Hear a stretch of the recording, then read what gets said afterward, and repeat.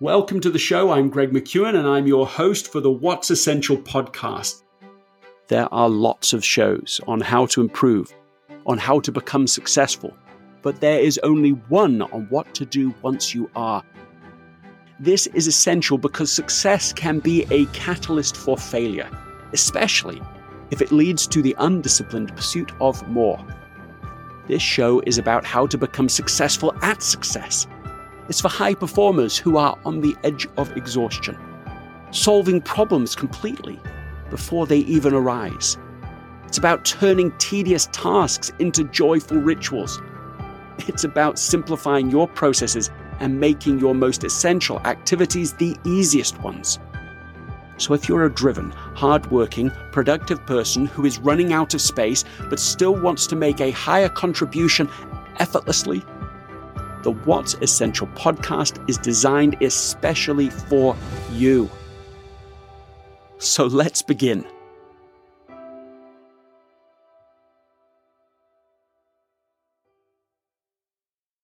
Welcome to the What's Essential podcast. I'm going to be having a marvelous conversation here with Luke Burgis, who is the author of Wanting: The Power of Mimetic Desire in Everyday Life. Mimetic's not a word everybody hears all the time. Here's the question to launch into today, to be thinking about, is how can we discern the difference between the essential wants and non-essential wants? How can we figure out whether we're pursuing things that really matter or whether we're pursuing them because somebody else thinks they matter? And sometimes even subconsciously so. Welcome to the show, Luke. It's a pleasure to have you. Well, thanks so much for having me on, Greg. You know, if you read between the lines of my book, even though I don't say it explicitly, essentialism is kind of a theme that runs throughout the whole thing as I'm thinking and writing about desire. And certainly it's been a theme of my life and the search that I've been on. So really good to be here and glad to talk to you. Well, I love hearing that. When I think about this book that you've written, it reminds me of an experience. I actually do write it in the new book in Effortless, but it's a moment where I'm standing in a Halloween costume store, staring at myself in the mirror, dressed from head to toe in a stormtrooper costume. and I have this sort of out-of-body moment of like, how did you get here? What led to this moment? Because in this moment, as I'm about to, on the edge of buying an expensive, almost movie quality level stormtrooper costume, I realized there's no part of me that wants it. And when I went back to sort of explore this, I found that it had been there, a desire, for 30 years. Born as a 10-year-old-ish, when Return of the Jedi had come out, all the hype around that, plus my older brother who said in passing, wouldn't it be great to have a movie quality stormtrooper costume? And there it sat, having its effect, tapping on me for 30 years till I'm standing in that store. It's become known in our own family here. It's a bit of a one-liner question now. My wife will ask it if I seem to be getting hyper-focused on something or going down some path. She'll say, is this a stormtrooper? It feels like that is on the same wavelength as what you're trying to get to in this book. First of all, tell me if that's correct, and then tell us really what is at the heart of this book that you've written. Well, I had my stormtrooper moment in my late 20s, but I wasn't in a Halloween store and I wasn't dressed up in a stormtrooper costume saying, what in the heck am I doing? I was in Las Vegas. I had started 3 companies in the past 8 years. And I was standing there at a party, looking around. A lot of my colleagues were there, the company that I'd founded, asking myself, what am I actually doing? And do I even want to be driving this company forward? Is this even the business that I want to be in? And why in the world did I not discern and evaluate my desires and what was important to me before I'd spent, the last few years and millions of dollars and 80-hour weeks pouring myself out into this business? So that was my stormtrooper story. That's a serious moment. That's a very serious moment, right? And it was a moment when I said, it was much more costly for me. I don't know how much that stormtrooper costume cost you, Craig, but much more costly for me because we're talking a decade of my life and a lot of money and time and investment, and frankly, some lost relationships that were at the expense of my work. And I realized at that moment, and a series of things happened that kind of woke me up. And I think my life has always worked like that. Like something just happens to me that breaks in and tells me that I need to stop and take stock of what's going on. And in that particular moment, it was 2008. The economy was in shambles. My company was on the rocks. And I tell some of the story in the book. And I realized that I had to step back and do some serious discernment, because what you did with the stormtrooper story, like you actually identified, you went back in your history and in your life. And it seems to me that you identified this reason, that you'd kind of been something you'd been aspiring to for a long time. And, you may have forgot about that, but in that moment you realized it. And I think very few people do that. I mean, very few people take the time to discern, to ask themselves, what are the models in their life that have been driving them? And when I say models, I really mean models of desire. People they want to be like, the thread that runs through their life. And I'd never taken the time to really go through that process of self-discovery to separate the essential desires, which I would associate with like a vocation or a calling. Like, I sort of came to realize that certain things were essential and certain things weren't. And the things that were essential to me were the desires that were still going to be important to me at the end of my life. Like, what are those desires that are going to be important 20 and 30 years from now? And it certainly wasn't the company. I was never going to find total fulfillment in that. So I stepped back and went through a process, which was a long process, took me years, but that was the beginning of gaining a greater awareness of what it is I truly wanted. To pay a high price for anything is, by definition, expensive.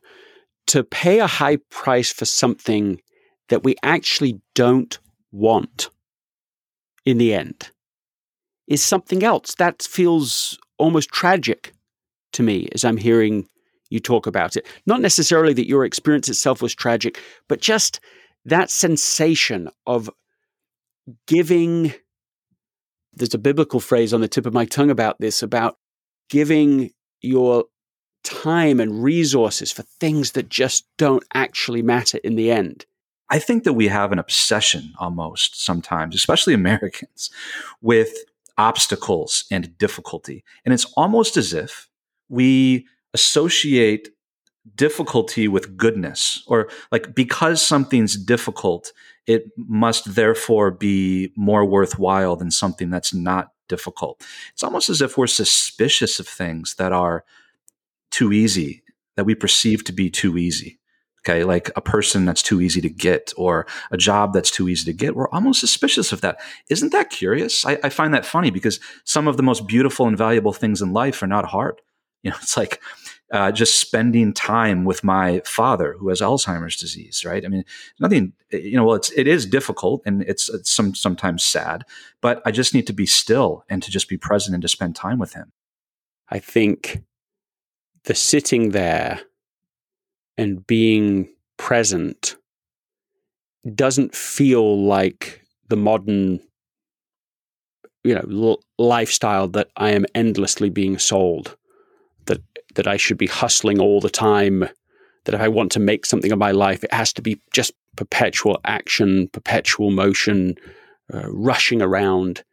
It's just that being still, I think, is a challenge, not because the being still is hard, but the not pursuing all those things your brain is telling you it should be doing, all those wants you gravitate towards when we aren't actually driving our action, where something else is driving our action. And in your book, Wanting, one of the most haunting ideas, I think, in it is this idea that many of us want what we want because we think other people want that thing.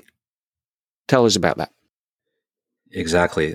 So the premise of the book is this idea of mimetic desire, which means that we are pre-consciously imitating the desires of other people. And those other people are what I call in the book models of desire for us. Before we have a conscious awareness that this other person is modeling value or signaling the value of something to us, we're perceiving that this other thing is important because somebody else thinks it's important or because somebody else desires it. And that these models are influencing our desires all the time, usually without us knowing it. When you say it, the reaction in me is like, it's just the worst. I'm sure there's ways that this spins out in positive ways, but when you say it, I think, what a game that is. It reminds me of Vanity Fair and the idea that nobody knew the value of anything. Everyone was just chasing what everybody else seemed to be chasing. And that type of the sensation of it must be important because the crowd thinks so, I think can just consume our lives, take us in 100 different directions. Well, that person is investing in those, getting their children in those sports. Well, maybe we should do that. Maybe that's what we have to do. Or those people care about getting their children into that school. Well, that maybe we need to do that. Well, that person has a job in this company. Well, now maybe I should do that. I mean, it must be important if they care about it so much. That sense of doing things simply because other people seem to want them feels like a very shallow foundation, very sandy foundation for making decisions. It's a version of FOMO, fear of missing out. But the argument that I make in the book is that most of us, when we hear about this idea, and this idea, by the way, it did not come from me. It came from a French thinker named René Girard, who inspired my book, who sort of discovered this phenomenon of human behavior. And when he discovered it, he started seeing it everywhere. The argument in the book is that when we hear about it, we think that it applies to everybody else except us. The crowd, Bitcoin, cryptocurrency, and look at all these people just running after this thing like lemmings, not realizing that we're all kind of susceptible to this because we're human, we're social creatures, we have freaky powers of imitation. We're born with them. Anybody with babies kind of knows, babies are constantly watching, looking. It's the way that we learn everything. It's the way we learn language, right? So our imitation sort of gets misdirected. And as we grow and get older, we start actually imitating the very desires of other people. That's how deep this power of imitation goes. I think one of the keys, though, is to, when you're aware of this part of human nature, you can flip it from pre-conscious to conscious and be more intentional about the people that you are imitating or the people that you're influenced by, right? So this is a tremendously powerful and healthy, good part of what it means to be human, is that we can consciously select models to aspire to, and that we can be more intentional about understanding what it is we want and who we are, who we're created and called to be, all of those things. So, don't go through life without understanding who these models are for you. And that's one of the things I try to do in the book, is just bring this to conscious awareness, because you gain some control over it and you can just be much more intentional about separating the non-essentials from the essentials when it comes to desires. This episode is sponsored by Shopify. Selling a little or a lot. Shopify helps you do your thing however you cha-ching. Shopify is the global commerce platform that helps you sell at every stage of your business. From the launch your online shop stage to the first real life store stage, all the way to the did we just hit 1 million orders stage. Shopify's there to help you grow. So whether you're selling scented soap or offering outdoor outfits, Shopify helps you sell everywhere. From their all-in-one e-commerce platform to their in-person point-of-sale system, whenever and whatever you're selling, Shopify's got you covered. Shopify helps turn browsers into buyers with the internet's best converting checkout, 15% better on average compared to other leading commerce platforms. So sell more with less effort thanks to Shopify Magic, which is your AI-powered all-star. In my experience with every business that I have built, including this podcast, there are breakthrough moments, and those moments are often the result of finding the right partner. And I think that's a way to think about Shopify, because no matter how big you want to grow, Shopify gives you everything you need to take control and take your business to the next level. Sign up for a $1 per month trial period at shopify.com/Greg, all lowercase. Go to shopify.com/Greg now to grow your business, no matter what stage you're in. Shopify.com/Greg. So what you're really saying is that the mimetic process, where we are going to be observing other people and sensing what they want and copying what they want, is really hardwired into us. The question is, do we utilize that hardwiring in an intentional way to go after what in fact is essential, or do we allow it to just happen and not even be aware that this thing is happening, that this is shaping and guiding us? That's what I hear you saying. That's right. And we can, kind of like a muscle that we can develop, we can be more mimetic or less mimetic in regards or relation to certain people and certain spheres of our life. So there are some really negative forces, sort of the news and media and consumption, that I want to be less mimetic towards, like social media, the models that I see, people trying to sell me things. I want to develop some anti-mimetic kind of machinery in my gut so that I'm not just completely subject to those forces. At the same time, I have very positive people in my life that I do want to be infected by them, just to use that word. I mean, part of what I'm trying to say is that desires are contagious, and it's just the way that they are. So there are some people that have beautiful aspirations and positive desires, and in a way, I actually want to be around them, and I want them to infect me with a bit of those healthy desires that they have. Whether it's fitness, whether it's just their family life. I want more of that. So it's not a matter of turning it off or on, or, hey, this is a bad thing. We can't, I've got to be totally mimetic and stoic. No, it's just being intentional about, where does it make sense to expose ourselves and get infected by the positive things? And where do I need to erect some boundaries and to be careful that this is not dominating my life in those destructive areas and taking me off course? What is one concrete way that I and the people listening to this can use this in a positive way? How would I go about selecting the people who are going to inspire me around doing what is really essential in life? Part of it is being aware that we are influenced by these models of desire that we have in our life. And, it's important to name them, just like emotions. When we're able to name things, we have some degree of control over them and the way that we react to them. Like, these are the people in my life that I'm paying attention to. I notice what they're doing, positive and negative. So a negative example could be, well, there's this guy in my office, and anytime he closes a new deal, I'm deeply aware of it. And it affects me, right? I care, and it makes me question myself and my ability, and causes me real anxiety every time I hear about one of his accomplishments. Okay, that's a negative model of desire. Competition can be healthy, right?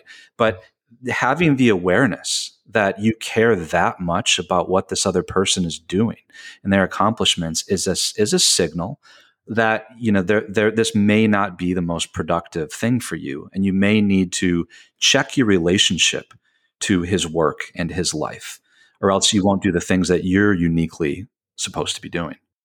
I mean, I love that distinction right there, that if you get thoughtlessly into hero worship or into comparison and competition with heroes as well, so you have some sort of frenemy relationship with people who you are kind of admiring but kind of resenting at the same time. I can see how that becomes negative. So you're saying step one, make a list. I should make a list in my life. People listening to this should make a list. Here are the people who are influencing me, independent at first glance, whether that's positive or negative. Just like, who are the people who I notice when they do something? That is a great first step. Absolutely. And then if somebody's not on that list that should be on that list, how can I sort of design my life in such a way that I can have more exposure to them in the case of a positive model? Right. Okay. So step two, I've got this list. So you're saying now add to the list, who are the people who maybe I wish were on the list right now? People I might state, these are the people who inspire me, but actually I'm not really paying attention to them in the way that these other names come up. So, okay, so now I have the list of people who I want to be influenced by and the ones I am currently being influenced by. Okay, is that's step two? In both positive and negative ways, right? It's important to recognize both. So that's definitely a step in the right direction. Okay, so step three, let's say now I've got this sheet of paper, I've got these names, and I'm going to go through and I can rate each person as to like whether that person has a positive or negative influence on me. Is this a reasonable next thing?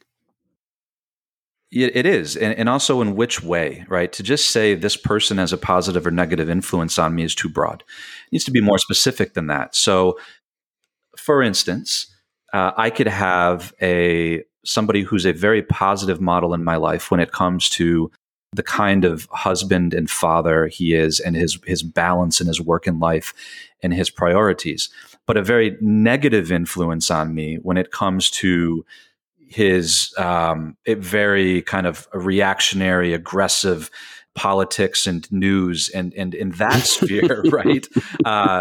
So it's not like it's like all or nothing, right? So I think we need to make some distinctions about the ways that different people affect us in different ways. Okay, so I can now see this. So we're saying, here are all the people that influence me. Here's how they influence me for good. Here's how they influence me for bad. Now what? I've got that page out. What do I do with it then? Where do I go next? Well, you ask yourself, how do I want to invest my time and effort and energy in these relationships? What does it look like? So we've taken a step back. We've taken stock. We've gained some awareness over these influences of desire in our life. We've made some decisions about how we might want to reallocate or adjust our relationships. That's easier said than done. Then it comes down to like, well, what do I have to give up in order to do that? And then we have to make some decisions about our work in our life. So I'm sort of seeing this as a third column on the page. We've got names, we've got how they influence me positively and negatively. The third column, I'm saying now, okay, how can I spend more time with the people who influence me most positively, inspire me around the things that deeply do matter to me? I can see this.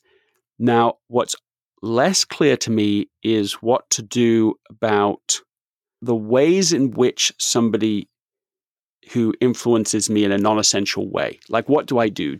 Is the idea to try and just spend less time with that person?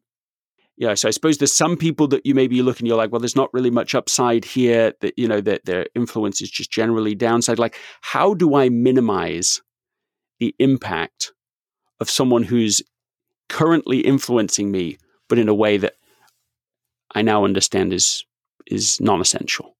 What do I do then? I think you have to take steps to actually either, or depending on the relationship with the person, right? Either have a conversation with the person, if you're in a position to be able to do that, about the relationship, or erect some boundaries depending on what the relationship is. I think there's a step. I mean, I do want to go back because one essential part of this is almost a first step before this kind of discernment can happen, is understanding what is essential to you before you can begin to distinguish these different models. And one of the exercises, one of the ways to be able to get at your sort of own essential desires, and this is something that I talk about in the book, which helps you make these decisions and helps you understand, what's positive and what's negative, is understanding the thread that maybe has run through your whole life, which is a little signal as to what's essential to you. And what do I mean by that? Like go back in your life, to as early as you can remember, and begin asking yourself, what were those things that I did, those actions, those accomplishments that I undertook and fulfilled, that brought me this sort of deep sense of satisfaction and fulfillment and joy? And why? Like, what was it about those things? And as you begin to do that, usually a pattern begins to emerge of a certain kind of desires or certain kinds of action or ways of being that are essential to you and have always been essential to you, which you may have forgotten as we're kind of in the thick of day-to-day life and we're surrounded by so many influences. One of the phrases I love that you use in the book is thin desires. And the importance of sifting through the noise of like consumer culture that bombards us with these. I think this is what you're saying about these temporary passing desires. They're thin desires, fleeting and weak.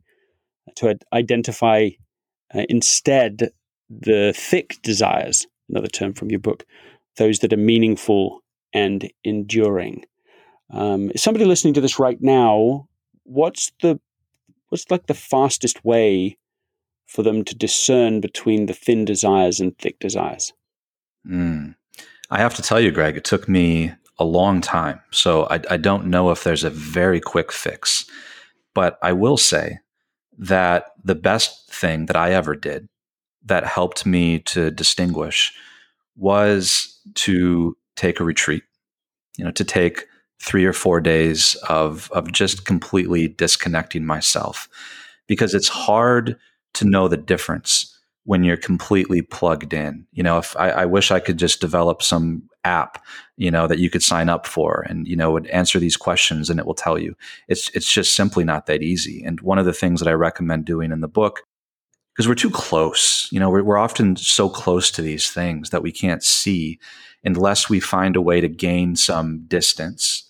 I don't mean physical distance. I sort of mean like social and existential distance. So if you have the ability, the luxury of being able to take a few days to totally unplug and to do these kind of exercises that we've been talking about, totally detached and alone, frankly, it's just amazing what happens in that kind of experience where you're in silence and solitude. You're able to see things that you can't see when you're in the hustle and bustle, and taking 10 minutes away to try to do the exercise quickly is very difficult. I mean, this took me months and quite frankly years.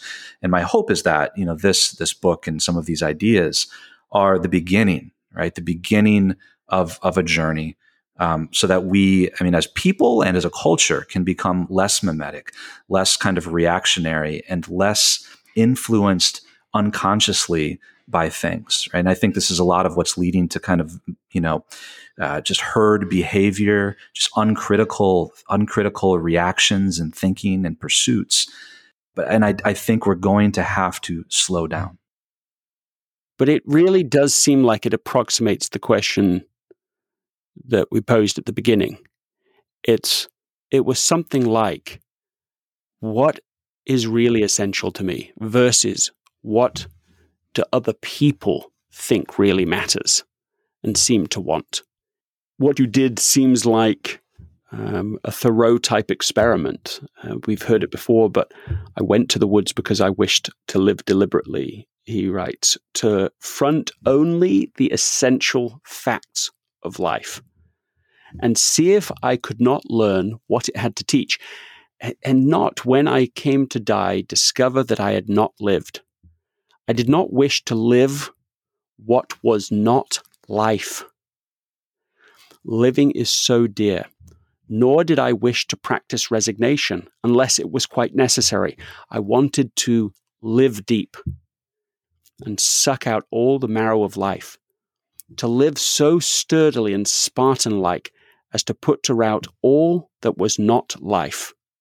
And then this, which I love, to cut a broad swathe and shave close, to drive life into a corner and reduce it to its lowest terms. That feels like the very essence of what we're talking about here. To deliberately, intentionally try to separate chaff from wheat. What is real? What really matters?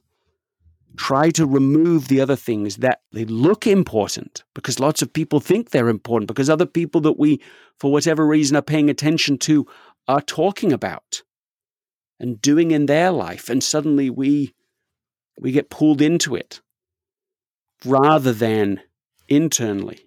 What was this phrase? I really liked this now. Live deep. That's what we want. At the end of our lives, we're not going to want to have lived based upon what other people not only expected of us, it's even worse than that, to live in a way that we just did what other people appeared to want. Exactly. Our perception of what they want could be totally wrong. We're just kind of guessing from the outside looking in, and everybody lives curated lives, it seems like, especially on social media. So chances are what they truly want, what they deeply desire, we're not privy to that. We're just guessing, sort of. I have a fundamental belief that everybody has a unique and unrepeatable purpose. They've been put on this earth to do something that literally nobody else can do. And if they don't do that one thing, then it's lost to the world forever. And I would call that one thing that you're here to do your single greatest desire. You might not know that it is, but it's your single greatest desire. You could call that a vocation. It's your purpose. And your mission is to figure out what that single greatest desire is, to become who you are. It's to do the thing that only you can do. And it's figuring that out, which is part of this beautiful journey of life. What is that thing? And when you know what it is, and it, for most people, it doesn't come in a flash. It doesn't come in an instant. It comes through gradual discernment. It becomes more and more clear. It's like you're sailing across the ocean, and the closer you get to the other side, the more the sort of destination begins to come into view, and you pivot. You have to change your sails and make sure that you arrive at that destination.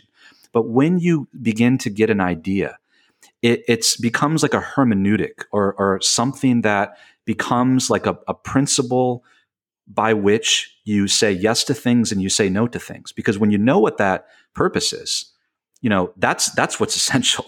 And anything that doesn't help you achieve that purpose is not essential. Yeah, that's a beautiful sentiment. Your single biggest desire, that the work of life is to figure out what that is, to keep figuring it out as you go through life, as it evolves, and then to pursue it. Give us your final word. When you need mealtime inspiration, it's worth shopping Kroger, where you'll find over 30,000 mouth-watering choices that excite your inner foodie. And no matter what tasty choice you make, you'll enjoy our everyday low prices, plus extra ways to save, like digital coupons worth over $600 each week. You can also save up to $1 off per gallon at the pump with fuel points. More savings and more inspiring flavors make shopping Kroger worth it every time. Kroger, fresh for everyone. Fuel restrictions apply. Yeah, the deathbed exercise, as Steve Jobs said something to the effect of, death is the great prioritizer. So don't wait until then. You can put yourself there right now in your imagination, and ask yourself, what are those desires that I will be satisfied to have pursued, and which ones would I be sad to have pursued? What's going to be important to me then? And many times, life teaches us what our single greatest desire is. So it's not always the case that you just go on a retreat or lock yourself in your room and go through these exercises and no. Sometimes, life through the unexpected things that happen teaches you what your single greatest desire is, what your purpose is, but you just have to have the ears and to listen and the eyes to see. So I was finishing writing this book shortly before the pandemic, just to give you one little practical example. I was go. It's crazy launching a book and writing a book too. You know what that's like. And my mother fell and broke her hip. My father has dementia, has now become Alzheimer's. I had to get on a plane from DC and fly back to Michigan to be with them. And I ended up staying for a couple of weeks. It was a busy time in my life, but the message was clear.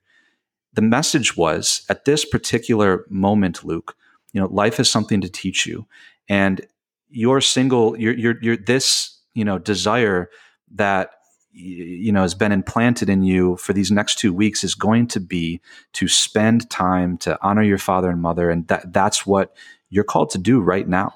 The plans you thought you had are now on hold. And that's kind of the mission that I was given for those 2 weeks. And through that experience, I was able to learn a bit more about my own sort of single greatest desire related to my own desires for a family and things like that. So it's just about paying attention as we go through. And if we're attentive, these unexpected events are always teaching us something about what's truly essential. The book is Wanting: The Power of Mimetic Desire in Everyday Life. We've been talking together here with Luke Burgis. It's a pleasure to have you on. Thank you for being on the What's Essential podcast. So good to be here, Greg. Thank you. Ladies and gentlemen, Essentialists, one and all, we've come to that moment again, the end of the show. Thank you really sincerely for listening. It's been amazing to see what's happened already with this show. The show has become, in fact, the top 3% of podcasts globally within just the first 5 months of its launch. And that's because of you. You have made this special. And I want to end, as I always do, reminding you that if you don't do anything else, just ask what's essential and eliminate as much as possible everything else. This episode is brought to you by the Yap Media Podcast Network. I'm Hala Taha, CEO of the award-winning digital media empire, Yap Media, and host of Yap Young and Profiting Podcast, a #1 entrepreneurship and self-improvement podcast where you can listen, learn, and profit. On Young and Profiting Podcast, I interview the brightest minds in the world, and I turn their wisdom into actionable advice that you can use in your daily life. Each week, we dive into a new topic like the art of side hustles, how to level up your influence and persuasion, and goal setting.